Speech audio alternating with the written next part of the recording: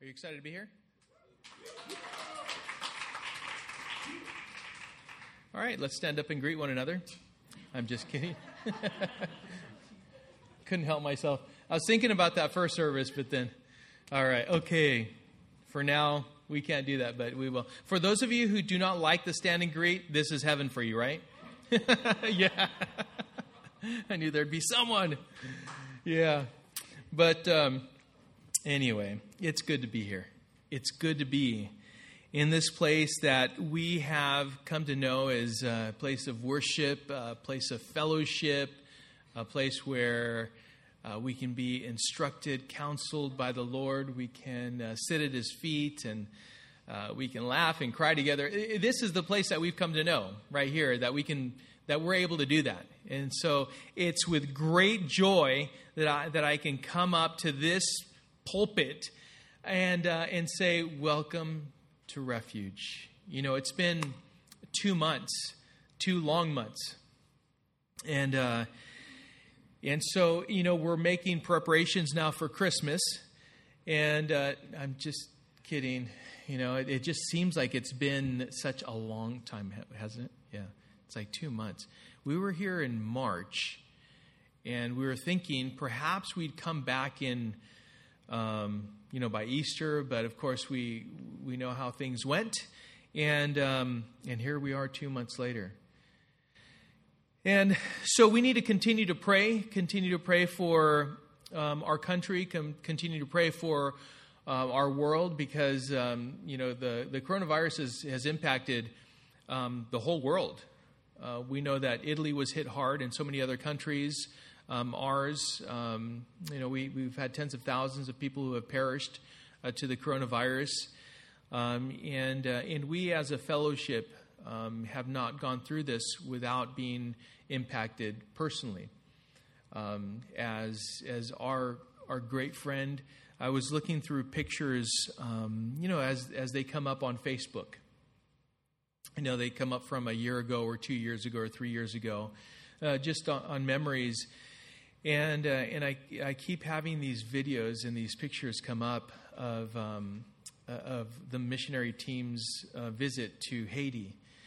And on every missionary trip, one of the people who have made it a point to come every time was Charlie.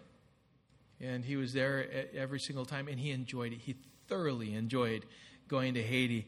I think about those times, and I would ask him, Charlie, how you doing? And he says, man, I'm doing so good. It's so good to be here. He felt really good health-wise. You know, just he felt really strong. It's just the climate there was just really conducive to his health, and he felt great. He just felt great. Not only that, but we were serving the Lord together in Haiti, and so on May 9th at 4:51 a.m., Charlie was called home. You know, we were making preparations for him to go home to his home in Redlands. And yet the Lord was making preparations to bring Charlie home to heaven. That is the very place that you and I, in Christ, have the hope of being for all eternity. In the very place that we long to be, in the presence of our Lord for all eternity. And so it's with great sadness that we have at this point had to part ways with Charlie for the time being. But for us as Christians, we say, I'll see you later, right? It's for a short time. And our lives are but a vapor. They're very brief. And at some point we will be with Charlie, but more importantly, with Charlie, we'll be in the presence of the Lord for all eternity. And so we know Charlie, and we know Jesus' father also went home to be with the Lord. And that was because of complications that were brought on because of the coronavirus. And so both of these have been very painful for the church here. And for those who are close to Jesus and Liz, and of course with Charlie and Cindy. And so I would encourage you to please pray for Jesus and his family, and pray for Cindy and their family as well, as they continue to deal with, of course, the grieving of their loved ones. And so we know. But that's the thing, is that we come here this morning because we have a great message. We have a message of hope. One of the things, if I may, Jesus was able to share with his Father and talk with him in length about the Lord. And I know as Jesus and I, we spoke afterwards, it brought him great joy to know that he was able to spend that time. And he says, it was one of the most wonderful times that I've spent with my Father.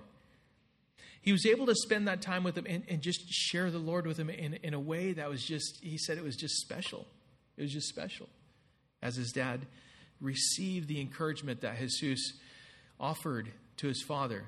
What a special moment. That's the very same message, Jesus. That's the very same message that for us, we get to bring to those who are without hope, who have really nothing to cling to but this life. And really, this life, there's nothing to cling to. You know, as Solomon said, you know, the end of man is this, that you fear God and obey his commandments. You know, after he tried everything under the sun, and he said, there's nothing new under the sun. Nothing new. And he said, but in the end, this is it. This is what it comes down to. Fear God and obey his commandments. Believe on him. Look to him. Trust in him. So it's with that we bring this morning's message. Now, I want to also acknowledge, you know, as tomorrow is Memorial Day. Memorial Day, you know, just so we know, Memorial Day is not Veterans Day. You know, and so for those of you who have served, thank you. Who are currently serving, thank you. But tomorrow is a day for those who have laid down their lives for the sake of our country and the freedoms that we get to enjoy today. Tomorrow is Memorial Day. There are still people today who are in various parts of the country and the world that are serving and are willing to lay down their lives for you and I, that we could exercise our freedoms here in the U.S., which is wonderful. But tomorrow's a day for those who have fallen. For those who have fallen. And so to them I salute, and we acknowledge, and we are truly thankful for. They have shed their blood on our behalf, but there's one who shed his blood for all. And his name is Jesus Christ. And so we look to him. He is our Savior, right? All these things can fade away, and they will at some point. Even our beloved country will one day be no more. But we will be forever in the presence of the Lord because of the sacrifice of one man on the cross. Jesus Christ shed his blood, that we may be forgiven.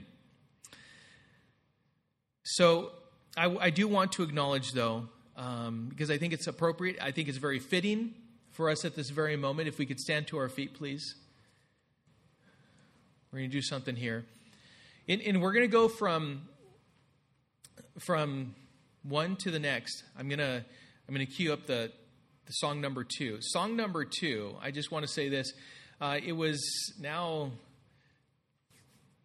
32 years ago. 32 years ago.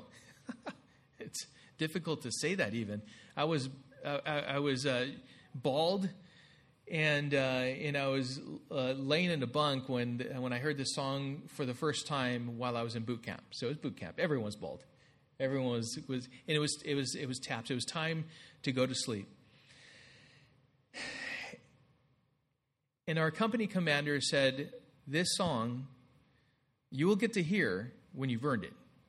When I believe that you guys are ready, you guys are fully committed and realize what this means."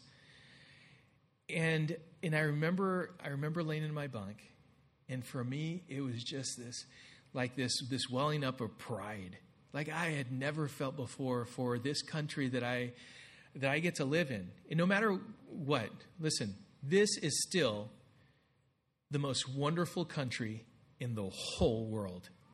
There is nothing that compares to this country, not at all, not even close. And I've been all over the world, and I always come back to the U.S., and I thank God, Lord, for allowing us to live in this place we call America. And so I remember the first time I heard the second song that we're going to hear, I was just the sense of pride, of being a part of something that was really big and important, and just crying. But I was crying tears of joy and tears of just being there in that place with the barracks with all of the other men that were doing the very same thing. So please stand with me as we salute.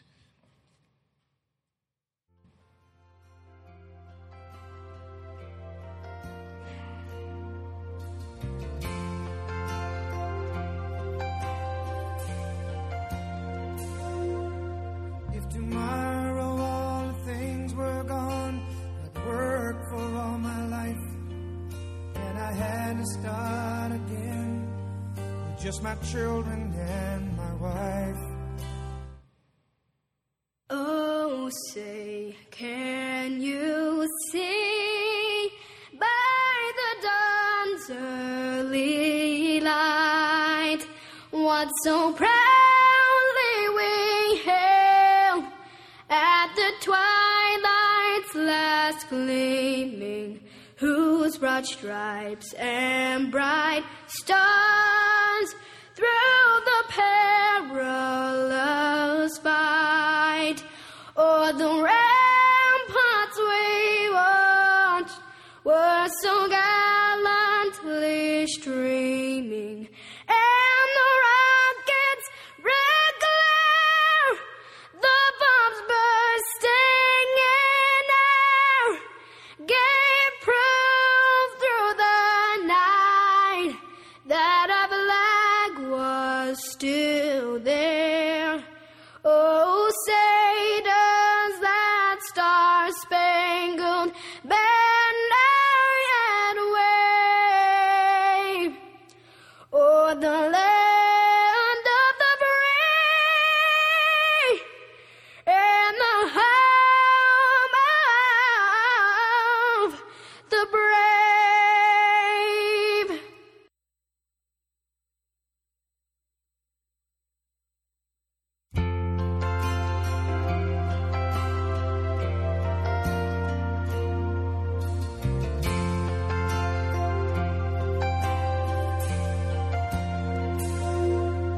If tomorrow all things were gone, I'd work for all my life, and I had to start again with just my children and my wife. Thank my lucky stars to be living here today, 'cause the flag still stands for freedom, and they can't take that away. And I'm proud to be an American, where at least I know I'm free. And I won't forget the men who died, who gave that right to me.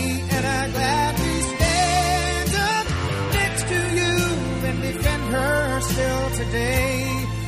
'Cause there ain't no doubt I love this land. God bless the USA.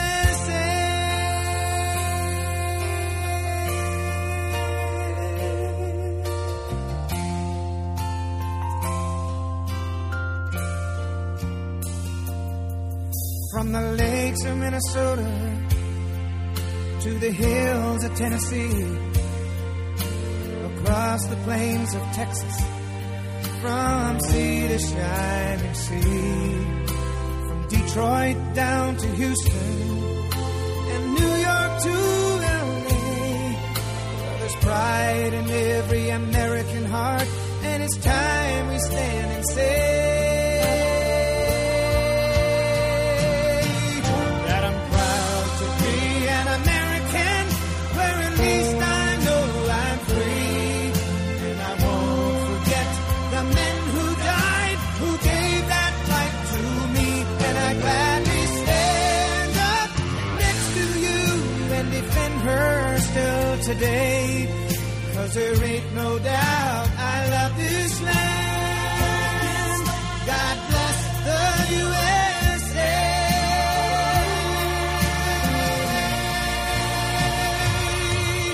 And I'm proud to be an American, where at least I know I'm free. And I won't forget the men who died, who gave that right to me. And I gladly stand up next to you and defend her still today. 'Cause there ain't no doubt I love this land. God bless the USA.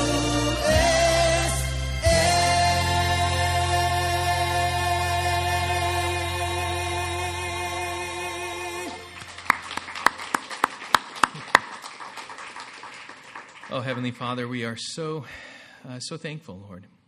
Thank you, Lord, for your mercy, your grace, your love. I pray, Lord, that, Lord, you would be with our president and all of our leaders. Lord, that you would give them wisdom, discernment. We acknowledge, Lord, that you allow things to happen for your own reasons. And for that, Lord, we acknowledge you as sovereign God. And we ask, Father, that you would have mercy on our nation. That you would be with all those families that have experienced losses. And that you would be their comfort and be their strength. And I pray, Lord, that you would have more people focus on you, look to you, trust in you, and surrender their lives to Jesus Christ. Because we know that as we surrender our lives to Christ as Lord and Savior, that we know an eternal life in him. And so I pray, Father, that you would bless our time together, that you would be honored and glorified, and that you would give us understanding. In Jesus' name we pray. Amen. You may be seated.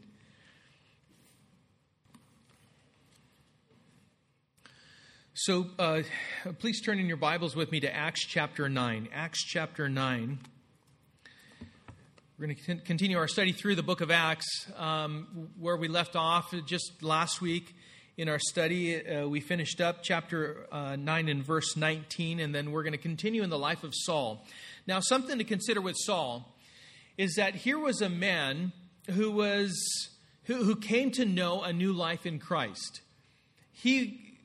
What an amazing conversion. I know not everyone experiences this kind of a radical conversion as Saul did, perhaps on the road to Damascus. But I think more so it was perhaps established, perhaps it happened in Damascus, not necessarily on the road to Damascus. He was confronted by Jesus there, but at that point he was blinded. Keep in mind that he was blinded. For 3 days he fasted and prayed. And it wasn't until later that his eyes were open to see what God would have him to see. And he acted on his faith. And so the title of this morning's message is The New Has Come.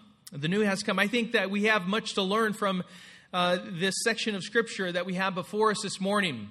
The new has come, because as we are new creatures in Christ, we should be exemplifying, we should be proving by the way we conduct ourselves in our lives in its entirety that we truly belong to Jesus Christ and that He is our Lord and our Savior. So we're going to go through Acts chapter 9, verses 20 through 31. But I want to start out by reading. Let's read a few of those verses and then we'll continue. Let's go to Acts chapter 9, and let's go back to verse 19, the second portion, and then we'll go through a few. All right, so it says, "For some days he was with the disciples at Damascus, and immediately he proclaimed Jesus in the synagogues, saying, 'He is the Son of God.' And all who heard him were amazed and said, 'Is not this the man who made havoc in Jerusalem of those who called upon this name? And has he not come here for this purpose, to bring them bound before the chief priests?' But Saul increased all the more in strength and confounded the Jews who lived in Damascus by proving that Jesus was the Christ." Heavenly Father, once again, we ask for your blessing upon this time of study.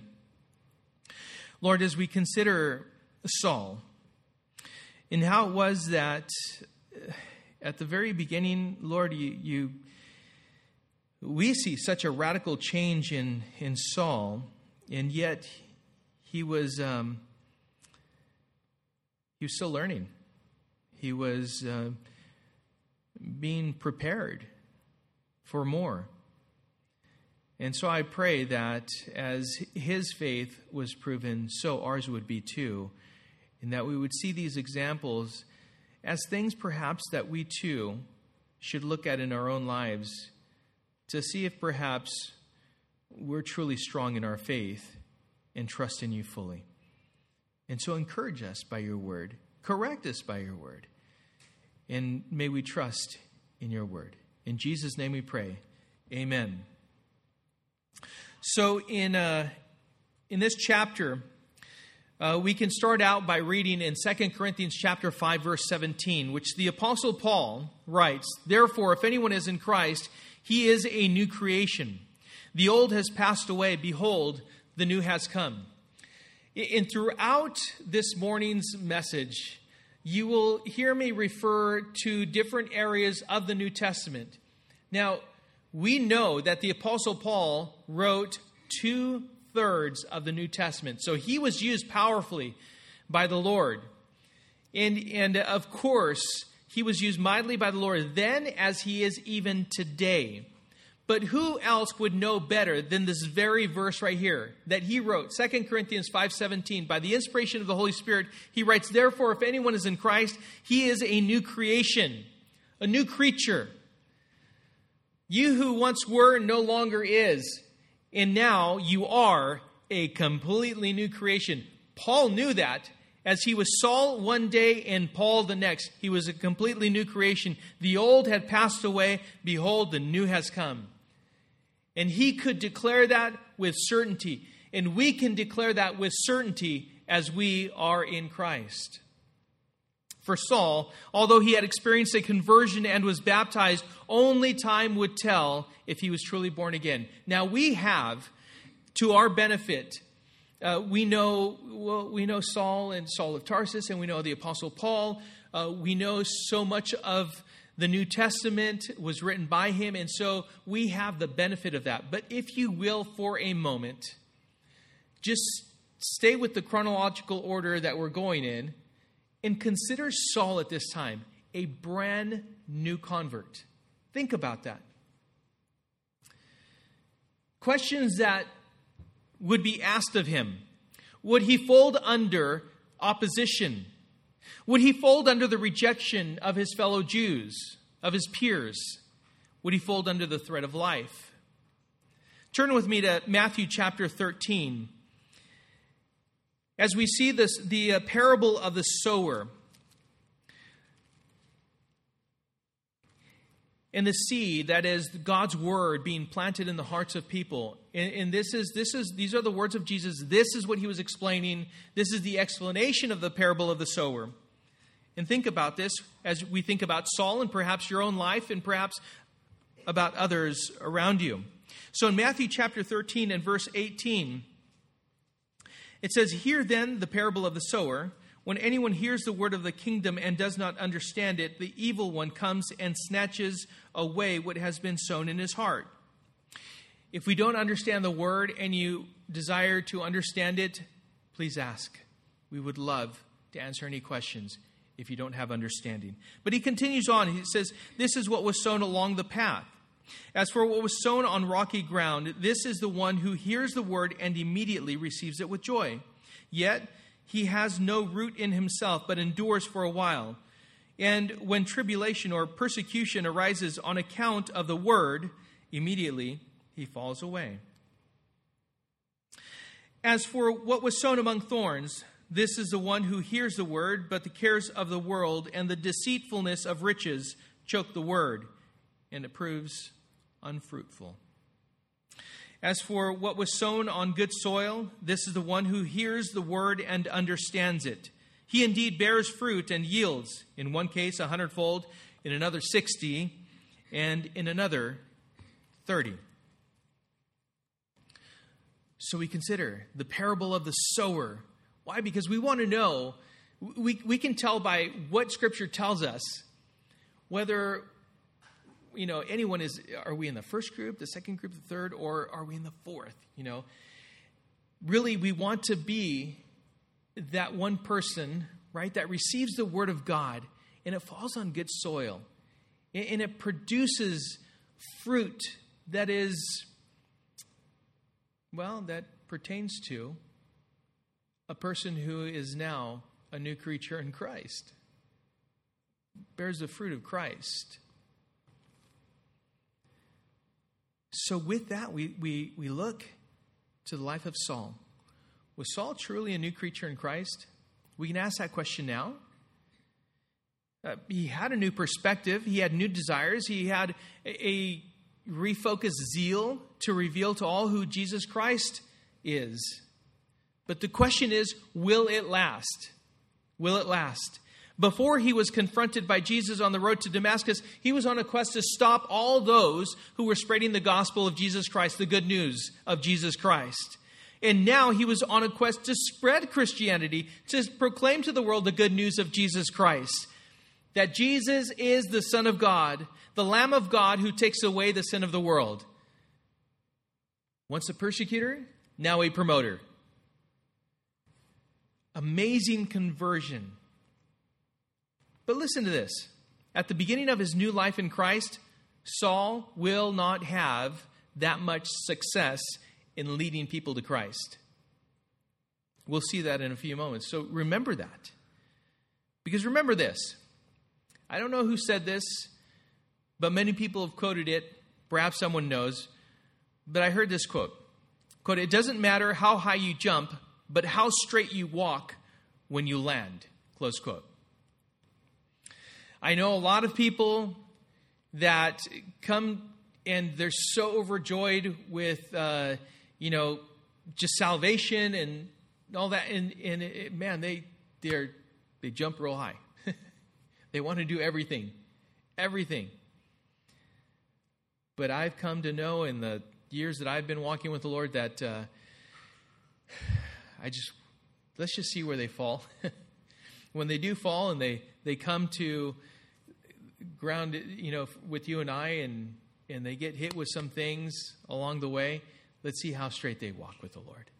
Because really that's what matters. That's what matters. Our faith consistent over time. D.L. Moody said this, quote, "Our greatest fear should not be a failure, but at succeeding at something that really doesn't matter." Close quote. Keep this in mind because Saul realized that the previous day he was succeeding at something that really didn't matter. And now he knew the one that does matter. And that the message of salvation by God's grace through faith in Jesus Christ was worth living for completely being devoted to Him. Romans 1:16, which was written by the Apostle Paul, said this later.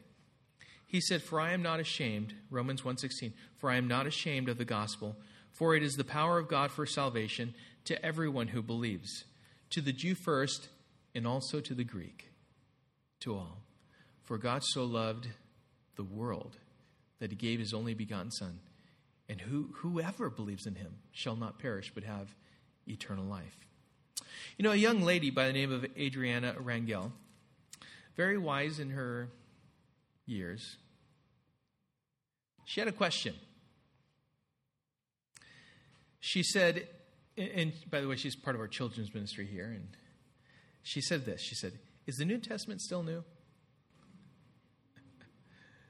She confounded the scholars, the biblical scholars. But is the New Testament really new, or still new? The answer to that is, of course, it is new. It will always be new. Because it's not dependent on man. It was and is completely dependent on the Lord. It will always be new. It will always be new because through God's promise of salvation in Jesus Christ, we are forgiven and made new. We are new creatures that experience a hope that is eternal in the heavens and, by the way, will never be lost. One day it will be fully realized. I believe Saul knew this. And his belief and faith in Jesus was why he never stopped proclaiming the good news of Jesus Christ. No matter what obstacles were before him, how he was opposed, what he faced, the dangers, and no matter what, he knew this and continued to declare and proclaim the good news of Jesus Christ. The new really did come in Paul, whom we know at this moment as Saul. He was a new creature in Christ with a new hope that would never fade and would be proven in consistency over time. Think about this, a new hope that will never fade. But does it fade in you? Is there evidence of that hope, like kind of just fading, like it's become old? Like, I have that hope in Christ. One day I will be in His presence. But is that being expressed in your life? And if so, how? Tell me how. Tell the Lord how. You see, Paul had a past. Do you have a past? Paul had difficulties in the present. Do you have difficulties in the present? He had both. But he knew this. He knew his hope, strength, and purpose was completely in Christ. The new life in Christ perseveres. Number one, persevering through a personal past is what we're going to look at. Number two, persevering through present difficulties. And number three, persevering through the threat of personal harm.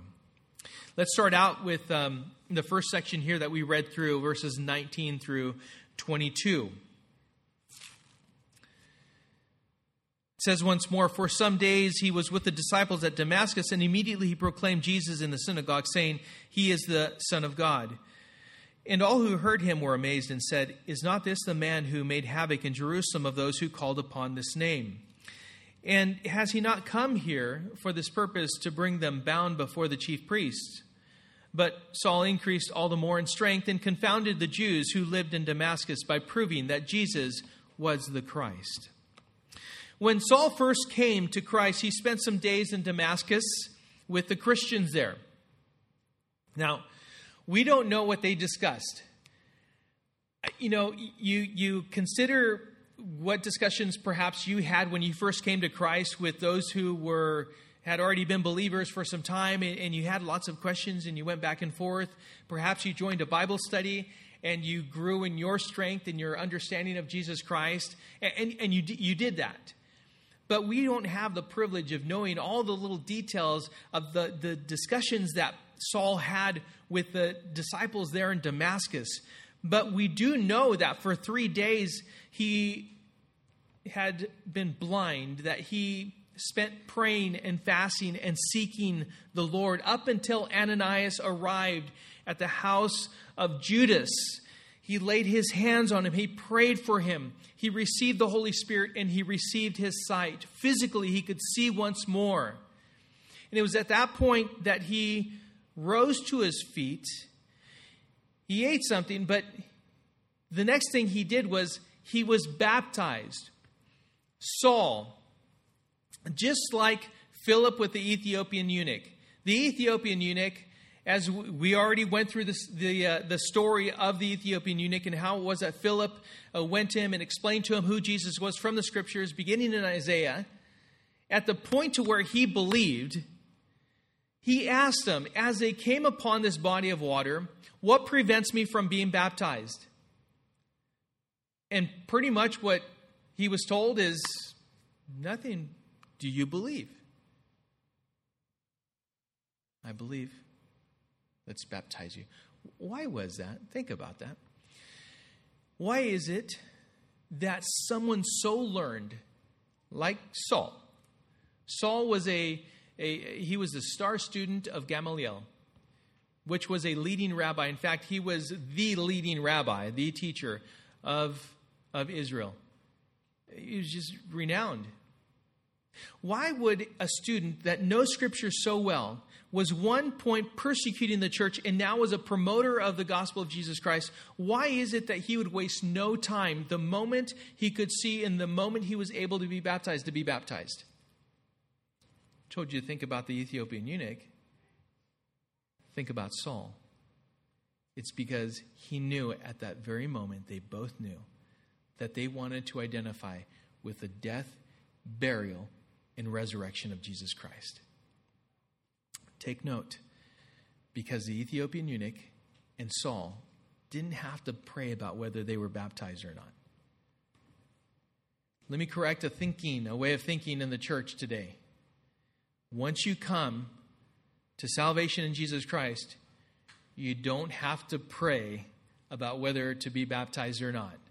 At that very moment, you should rise up and be ready and willing to identify with the death, burial, and resurrection of Jesus Christ. Why? Because now you belong to him. And you can, with Paul, say that the old man has been reckoned dead, as he wrote in Romans, and the new has come. We are new creatures in Christ, as it says in 2 Corinthians chapter 5, verse 17. We're new creatures. But the old has died. The old has died. You can imagine the conversation, though, that Saul was having with the others. You know, considering how you were when you first came to know Jesus Christ, the excitement that you had. I was thinking, he knew the law and the prophets. He knew the Old Testament like no one else. He knew it very well. I wonder if he was thinking about Isaiah chapter 9, perhaps 42, 43, maybe 52, 53, Jeremiah 31, the Psalms, Genesis, Exodus, Deuteronomy, no, Leviticus. You know what I'm saying? He probably thought about it all, and he's like, wow, from Genesis to Malachi, all of it together, it's pointing to Jesus Christ. All of it. I can just imagine the conversations with Saul at that point. At some point, just as Saul arose and was baptized, so he arose and proclaimed Jesus, as we read here. Now, this is something that normally happens in the life of a new believer in Jesus Christ. You cannot hold him back. He's just continually talking about Jesus. Why? Because that person has come to know Jesus Christ as Lord and Savior. I've been forgiven of all of my sins. I've been assured of heaven through Jesus Christ. Jesus said, I'm the way and the truth and the life. No one comes to the Father except through me. And I have come to know. Why? Because I have confessed with my own mouth that Jesus is Lord. And he was raised from the grave. And today sits at the right hand of the Father and intercedes on my behalf. I am assured of heaven because of him. You can't stop someone. And so this is what normally happens in the life of a new Christian, a new believer. Later, Saul will write to the Romans in Romans chapter 10, verses 14 and 15. How then will they call on him in whom they have not believed? And how are they to believe in him of whom they have never heard? And how are they to hear without someone preaching? And how are they to preach unless they are sent? As it is written, how beautiful are the feet of those who preach the good news. You know, even as you look at his writings, you know, inspired by the Holy Spirit, is God-breathed. He's always referencing the Old Testament, the fulfillment of the Old Testament as we see it in Jesus Christ. You know, he's referring to Isaiah 52, verse 7, in that quote in Romans. Isaiah 52:7 is what he was quoting. And so Saul proclaimed Jesus, and through his understanding of the Scriptures, he only increased all the more in strength. You know, for you and I, as we fellowship in any form, you know, we can call each other, we can text each other. I know there's a lot of group texts that are out there that we've put together and Scripture sent, an encouraging word. You're giving more understanding of God's Word. As you gain understanding of God's Word and how it all comes together, you too are increasing all the more in strength, and you are more confident in the Lord. This is what was happening with Saul. Now, verse 22 tells us that Saul confounded the Jews in Damascus. His peers, the ones that at some point agreed with him to go persecute the church, now they were being confounded by Saul. Because why? Because he was proving that Jesus was the Christ. Can you imagine? I mean, his peers, At one point you were arguing against the Christians, and now you're arguing for the Christian faith and Jesus. They were confounded. They were bewildered. And they had good reason for being confounded. But he indeed was proving that Jesus was the Christ. But although Saul increased in strength and was proving that Jesus was the Christ, Saul, you see, was contending with a past. And a very fresh past of contention. Contending with the very faith that now he was practicing. He was enjoying. A very fresh past of aggression toward the church against Christianity. In fact, in this same chapter, verses 1 and 2, it says, "But Saul, still breathing threats and murder against the disciples of the Lord, went to the high priest and asked him for letters to the synagogues at Damascus, so that if he found any belonging to the way, men or women, he might bring them bound to Jerusalem." Wasn't that just some days ago? Of course he's confounding the Jews now. He was supposed to be in Damascus arresting Christians. And now he's proving that what they had been declaring this whole time is indeed correct. This is why those Jews were skeptical. Verse 21 says, "And all who heard him were amazed and said, 'Is not this the man who made havoc in Jerusalem of those who called upon this name? And has he not come here for this purpose, to bring them bound before the chief priests?'" So they were asking. You know, as people know our past, especially if it's fresh, that we have just come to know Jesus Christ, people are naturally skeptical. I know perhaps that's something that you've come across. You may not have a religious biblical scholar type of a background like Saul did, but you have something to contend with. Someone who didn't have much of a radical conversion like Saul did. He had a radical conversion. Not everyone has those radical conversions. You've been, for the most part, a pretty upstanding citizen. You've basically followed the rules and you've grown up in the church.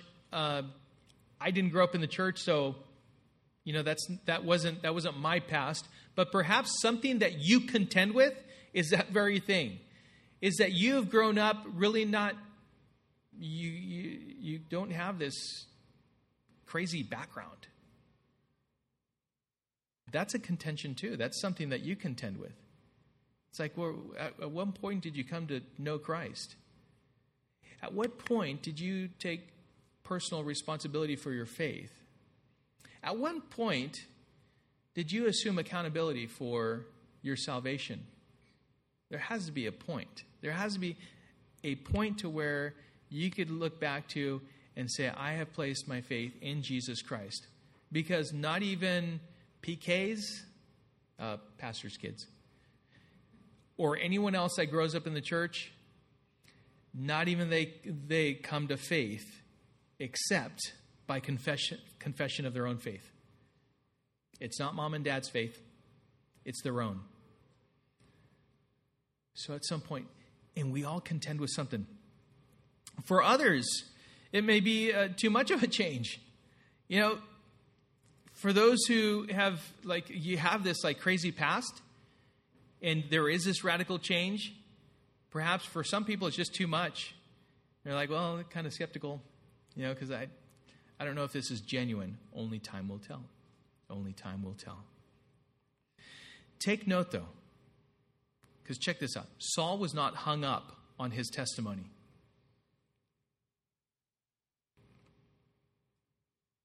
People already knew that very well. They knew his past. Some people, they're all about their past. They say, they're not, but they are, because they're always talking about it. Your testimony has a big impact on someone by the way you live, and then at some point they come to learn about your past, and then they want to hear about your testimony. Like, how in the world did you come out of that and into a relationship with Jesus Christ? That's powerful. But your focus should always be on the message of the good news of Jesus Christ, and don't glorify your past. Don't do that, no matter what. He's the Savior of the world. And in our own lives, we should make every effort to prove that He truly is our Savior and our Lord. Please turn with me to Romans chapter 10. Romans chapter 10.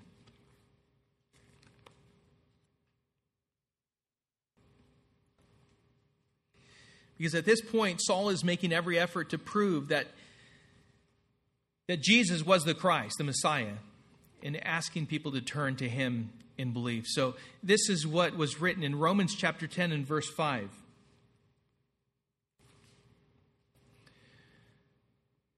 For Moses writes about the righteousness that is based on the law, that the person who does the commandments shall live by them. But the righteousness based on faith says, do not say in your heart who will ascend into heaven, that is to bring Christ down, or who will descend into the abyss, that is to bring Christ up from the dead.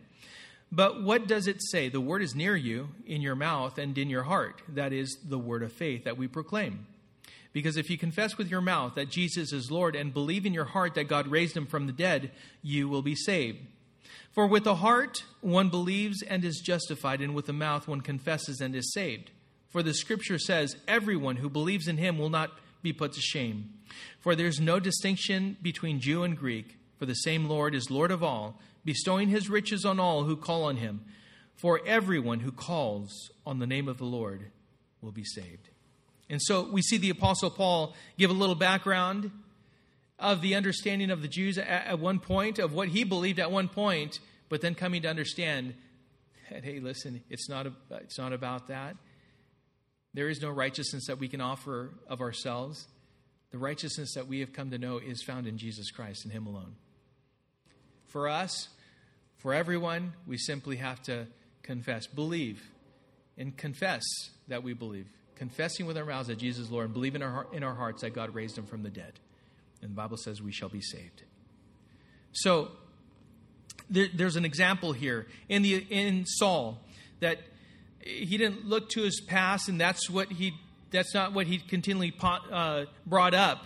What he was continually proclaiming, declaring to the world, was that which was before him. Remember, you are new in Christ with a new hope that will never fade. And you have a new message of reconciliation that will never fade. Tell the world about it. Persevere through your personal past and keep your eyes fixed on the hope you have in Christ. Secondly, we have persevering through present difficulties. Going back to Acts chapter 9 and verse 26. And I know we skipped over a few verses there, 23 through 25, but we'll get back to that. So persevering through present difficulties. Verse 26 says, and when he had come to Jerusalem, he attempted to join the disciples, and they were all afraid of him, for they did not believe that he was a disciple. But Barnabas took him and brought him to the apostles and declared to them how on the road he had seen the Lord, who spoke to him, and how at Damascus he had preached boldly in the name of Jesus. So he went in and out among them at Jerusalem, preaching boldly in the name of the Lord. And he spoke and disputed against the Hellenists. Let's stop there for a moment. This is persevering through present difficulties. You see, after having spent some time in Damascus with the disciples and then going out and proclaiming Jesus as a synagogue, as the Son of God in the synagogues in Damascus, at that point, Saul had to escape. He had to be lowered in this basket out of this window of the city, and he had to be let down, and he had to escape. But it was because he was being sought. His life was being sought after. They were wanting to kill him. But we'll come back to that in a few minutes. At this point, Saul has gone from Damascus to Jerusalem, and his past was still a problem. Saul may have convinced the Christians in Damascus that he was genuine and that his new life in Christ was sincere. But now he traveled from Damascus and he had traveled to Jerusalem. This was a new location with new people who had known more than anyone about his past and who couldn't get past his past, who he used to be. Saul's past became his present problem as it pertained to his faith in Jesus Christ. And when Saul attempted to join the disciples in Jerusalem, they rejected him. They didn't want anything to do with him. And it says here, as we read, they rejected him because they were fearful and because of their unbelief. By the way, we need to understand that we cannot see Saul as a victim. This is all part of the process of the Lord in preparing the servant for other things that he has set before him to do and accomplish. This is all part of the process. It's the testing that proves. You know, in school, all of you have been in school at some point, if not presently. At some point, we have these things in school called tests. Anyone enjoy tests? Okay, good. I'm in good company. No one enjoys tests. I don't like tests. But what do tests do? They test your comprehension, right? Do you understand what you've been taught? Or let's see if you've learned what you've been presented with, the material. Your comprehension, your aptitude. How well do you know what you've been taught? It gets tested. Did you know that the Lord tests us? The Lord tests us. He tests our faith. Not to find out, like, he's not, I wonder how much faith Raul has. I'm gonna go ahead and test him to see for myself where he's at. No, the Lord is omniscient. That means he knows all things. He knows. When we're tested, it's for our own benefit. It's so that when we're tested, what is revealed is really revealed to us. It tells us where we're at with the Lord in our faith. And at that point, we can confess it and say, yeah, Lord, I've been found wanting here. I have really fallen short, and I need to, and I'm confessing that. And so I need to mature in the Lord in this area or in that area and all these areas. So Saul couldn't be looked at as a victim. All of these things, he learned that all of those things that he was experiencing served a greater purpose. They're forming and shaping, molding the servant of the Most High to glorify him more and more and more as he continued to be given life. Now, for the people who were there and who were fearing and didn't believe that he was genuine, or at least they didn't think so. They didn't think he was sincere. There was legitimate reason for not trusting that this man was now a fellow Christian, for those there in Jerusalem. Because it wasn't that long ago that Saul had made his purpose in life into persecuting Christians. That's what he gave himself to, bringing them bound to Jerusalem to the chief priests to condemn. That's what he was going to Damascus to do. And now he is back in Jerusalem. And he's actually not persecuting the Christians, but he's actually a Christian. And he's trying to join the Christians, like the fellowship, everyone coming together. It's almost laughable. Perhaps he's trying to infiltrate to get a list of Christians to persecute. Now, I'm going to give you an example, and this is just my own mind and the way I think. All right? It would be like through the back doors, our beloved governor coming through. Right? Gavin Newsom. Gavin Newsom comes through those doors. And he says, no, I'm here. You know what? I came to faith in Jesus Christ, and I just want to fellowship with you guys.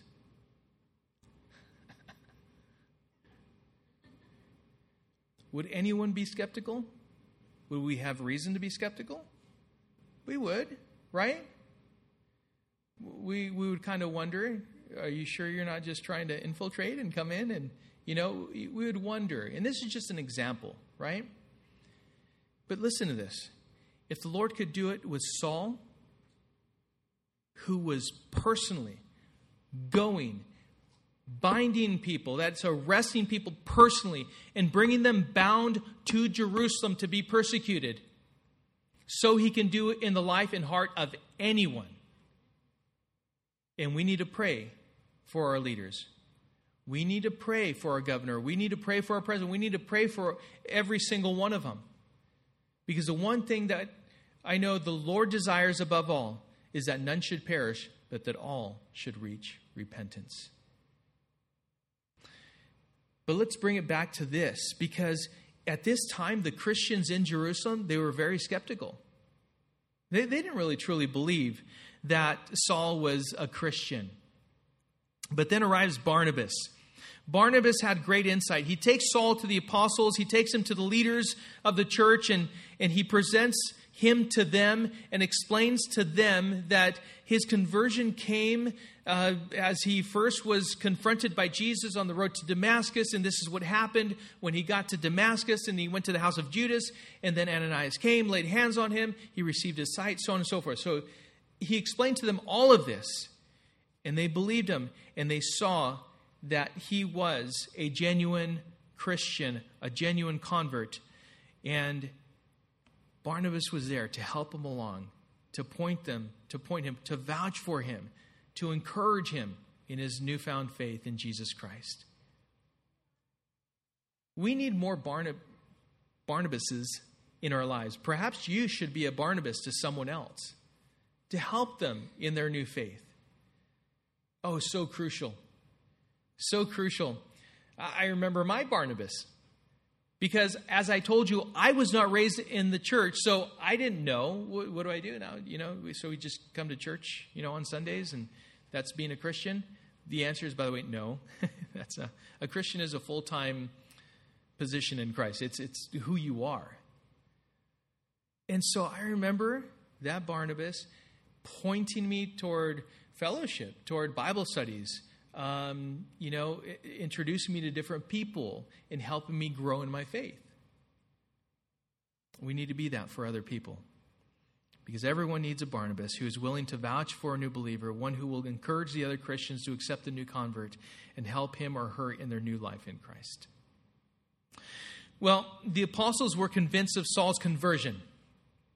And thus he freely and boldly preached Jesus, and he spoke and disputed against the Hellenists, the Greek-speaking Jews. They were the ones that had embraced the Greek culture. And now, this all may appear as if it had happened in rapid succession, one moment after the other. But do you know how long Saul spent in Damascus? It was 3 years. 3 years. If we just read Acts chapter 9 and go from Damascus to Jerusalem, we have and think that just happened like overnight. Think again. It was over the course of 3 years. Saul dealt with this opposition and rejection for several years. In fact, turn with me to Galatians chapter 1. Galatians chapter 1, and we're going to go to verse 11. So Galatians chapter 1, verse 11.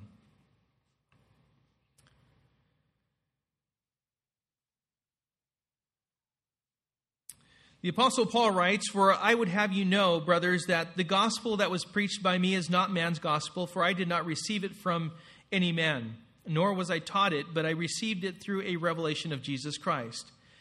For you have heard of my former life in Judaism, how I persecuted the church of God violently and tried to destroy it. And I was advancing in Judaism beyond many of my own age among my people. So extremely zealous was I for the traditions of my fathers. But when he who had set me apart before I was born, and who called me by his grace, was pleased to reveal his Son to me, in order that I might preach him among the Gentiles, I did not immediately consult with anyone.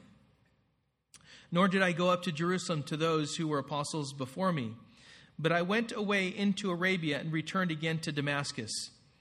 Then after 3 years, I went up to Jerusalem to visit Cephas and remained with him 15 days. But I saw none of the other apostles except James, the Lord's brother. In what I am writing to you before God, I do not lie. Then I went into the regions of Syria and Cilicia, and I was still unknown in person to the churches of Judea that are in Christ. They only were hearing it said, he who used to persecute us is now preaching the faith he once tried to destroy, and they glorified God because of me. So it gives us a little bit more insight. That's why it's important to read the whole counsel of God, read through the Bible so you can start to put things together. And so we have 3 years that Saul dealt with opposition, and he continued to persevere in the Lord.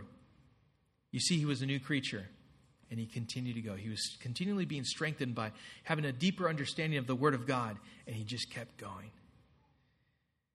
It was because of the time that Saul spent with Jesus that he was able to contend for the faith, proclaim the good news boldly and confidently. Saul was learning how to persevere through his past and present difficulties by spending more time with Jesus, in his word, in prayer, and in fellowship. How important is fellowship? It's very important. Number one, with Jesus. Number two, with each other. It is critical. You know, during this time that we've been apart physically, I thank God for the technology that we have. And as I did first service, I'll do it again. I am so thankful for Stephen, for Darcy, for Isaac, for the people who came together and helped put WebEx together, because that was our form of Hebrews 10, 24, and 25. I don't know about you, but I was stirred up to love and good works. I was encouraged by all of those who participated on that platform. It was wonderful to be able to do that. I needed that throughout the time.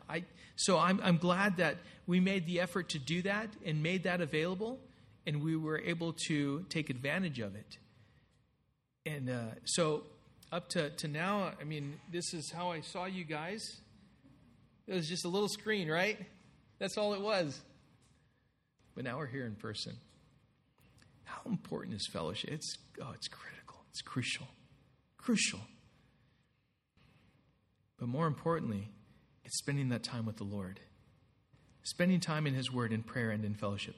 Listen to this. Saul attempted to join the disciples. Remember, as he came into Jerusalem, where is it there that he went? He went to the Christians.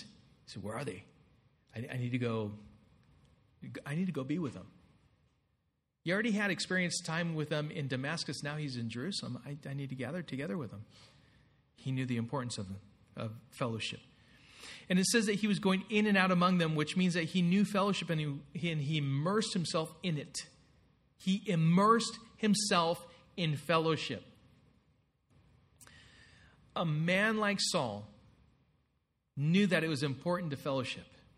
Saul was persevering through his past and present difficulties by spending more time in God's word, in prayer, in fellowship, and in serving Jesus. Those things, critical elements to the life of a Christian. Proverbs 18:1, for anyone who normally goes off by himself, it says this here, Proverbs 18:1, whoever isolates himself seeks his own desire, he breaks out against all sound judgment. All sound judgment. God's word. Hebrews 10:24 and 25, and let us consider how to stir up one another to love and good works, not neglecting to meet together as is the habit of some, but encouraging one another, and all the more as you see the day drawing near. How do you combat present difficulties?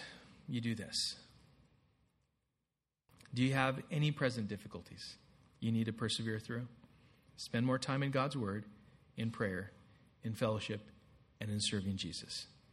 So persevering through a personal past, persevering through present difficulties, and anyone dealing with a threat of personal harm. No, because we really need to pray for you if that's the case.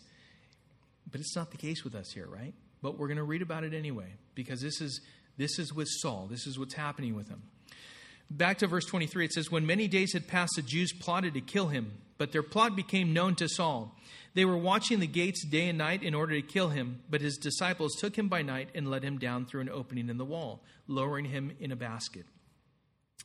Now let's go down to verse 29, it says, but they were seeking now in Jerusalem. That was Damascus, now Jerusalem, but they were seeking to kill him. And when the brothers learned this, they brought him down to Caesarea and sent him off to Tarsus. And then verse 31 says, so the church throughout all Judea and Galilee and Samaria had peace and was being built up, and walking in the fear of the Lord and in the comfort of the Holy Spirit, it multiplied. You know, the Apostle Paul writes in Romans 8:35, who shall separate us from the love of Christ? Shall tribulation or distress or persecution or famine or nakedness or danger or sword? 2 Corinthians chapter 4, verses 8 through 10. We are afflicted in every way, but not crushed, perplexed, but not driven to despair, persecuted, but not forsaken, struck down, but not destroyed, always carrying in the body the death of Jesus, so that the life of Jesus may also be manifested in our bodies. So no matter what we're going through, we don't lose hope. We're not destroyed. We're not crushed. We're persecuted, but not forsaken. We're not left alone. The Lord is with us. He is our strength. Nehemiah 10 says, the joy of the Lord is our strength. We look to him. What we see here is that Paul was pursued. Saul had departed Jerusalem the first time as a hunter of Christians, and then he's now departing Jerusalem for the second time. He went up to Caesarea and then off to Tarsus. He was sent off by the other disciples. They said, there's no way, Saul, you go, you take off. We got it covered here. Just take off. Now he is leaving as one who is being persecuted. First he was the persecutor of the Christians. Now he's the promoter of Christianity and the good news of Jesus Christ. And he's leaving Jerusalem the second time as the hunted. Saul knew that his life's meaning was completely wrapped up in Christ. As he writes in Philippians 1:21, for to me to live is Christ, and to die is gain. And so we see nothing moved Saul. His hope was, without any doubt, completely known and held in Jesus Christ. If you're taking notes, just jot down 2 Corinthians chapter 11, verses 16 through 33.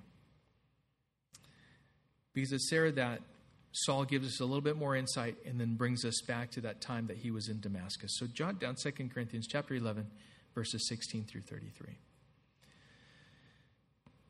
So even though all this was going on in Saul's life, as we see in verse 31, the church continued to be built up, continued to grow.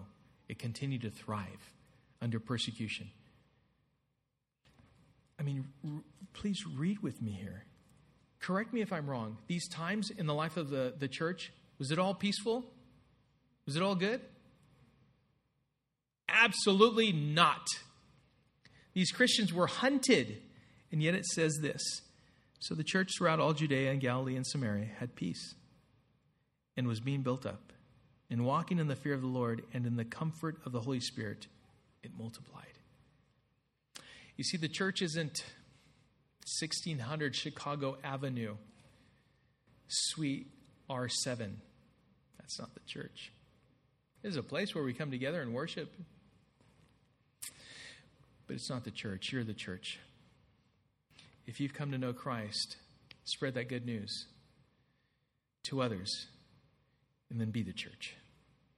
Learn to persevere through a personal past. Learn to persevere through present difficulties. And even persevere through the threat of personal harm. Do you know that? New life in Christ. Have you come to know Jesus as Lord and Savior? And I pray that you have. This is the type of evidence that lives in the life of a Christian. Nothing moves him, and his hope is in nothing and no one else but Jesus Christ. May he be our hope in our very life. Father, we thank you, Lord, for the hope that we have in Christ. We thank you that we have been forgiven of all of our sins in him. That we, like Saul, we know a true conversion,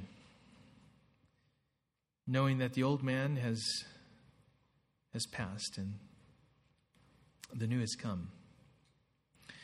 I pray, Father, that you would encourage us as your people, that you would build us up and prepare us to give an answer for the hope that lies within us to anyone who asks. anyone who is willing to incline their ear to us. So, Father, continue to have your word resonate in our hearts. We thank you once more for your love and grace. In Jesus' name we pray.